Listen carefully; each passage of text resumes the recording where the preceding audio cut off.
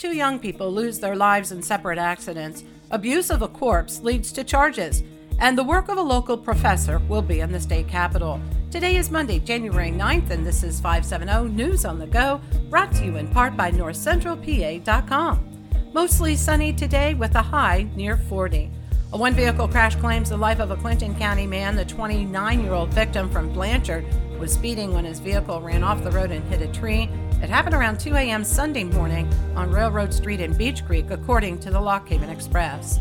17-year-old Haley Bilbay of Montoursville is the young woman who died in a one-vehicle accident on Northway Road Friday morning. Her vehicle ran off the road and overturned. She was ejected and died from blunt force trauma, according to the Sun-Gazette. It's reported the accident was not far from where a man was killed and his passenger seriously hurt when their pickup truck plunged down an embankment in early November. One person is in custody after shots are fired in Lycoming County. On Saturday night, police were called to the 1900 block of Walters Road in Loyalsock Township on reports of a disturbance involving a firearm. A man allegedly fired several shots while arguing with his neighbor.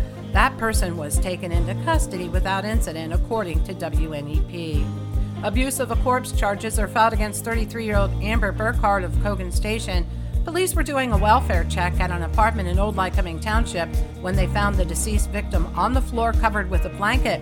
According to North Central PA, Burkhardt was also there and allegedly said she and the victim had used fentanyl together and she was present when the man died. She also claimed she came and went from the apartment for several days while the victim laid on the floor. She is now jailed.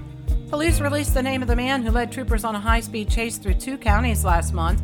32-year-old Elijah Gammon of Williamsport refused to stop when troopers tried to pull him over on Interstate 80 in Northumberland County. According to the Sun-Gazette, at one point, he hit signs and continued driving on a flat tire. The rim eventually flew off and hit a car. The chase ended when he crashed his car on Ray Street in Hughesville. The hand recount begins today in Lycoming County of two races from the 2020 election. Lycoming County Voter Services will be recounting nearly 60,000 ballots cast of the 2020 presidential and auditor general races.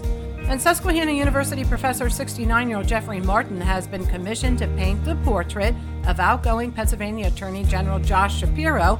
The painting will hang in the Attorney General's office. According to the Standard Journal, Martin has been commissioned to create portraits of college presidents, physicians, political, and judicial leaders across the United States and Canada. For the latest in regional news and events, head to NorthCentralPA.com. I'm Liz Brady, and you're up to date with 570 News on the Go.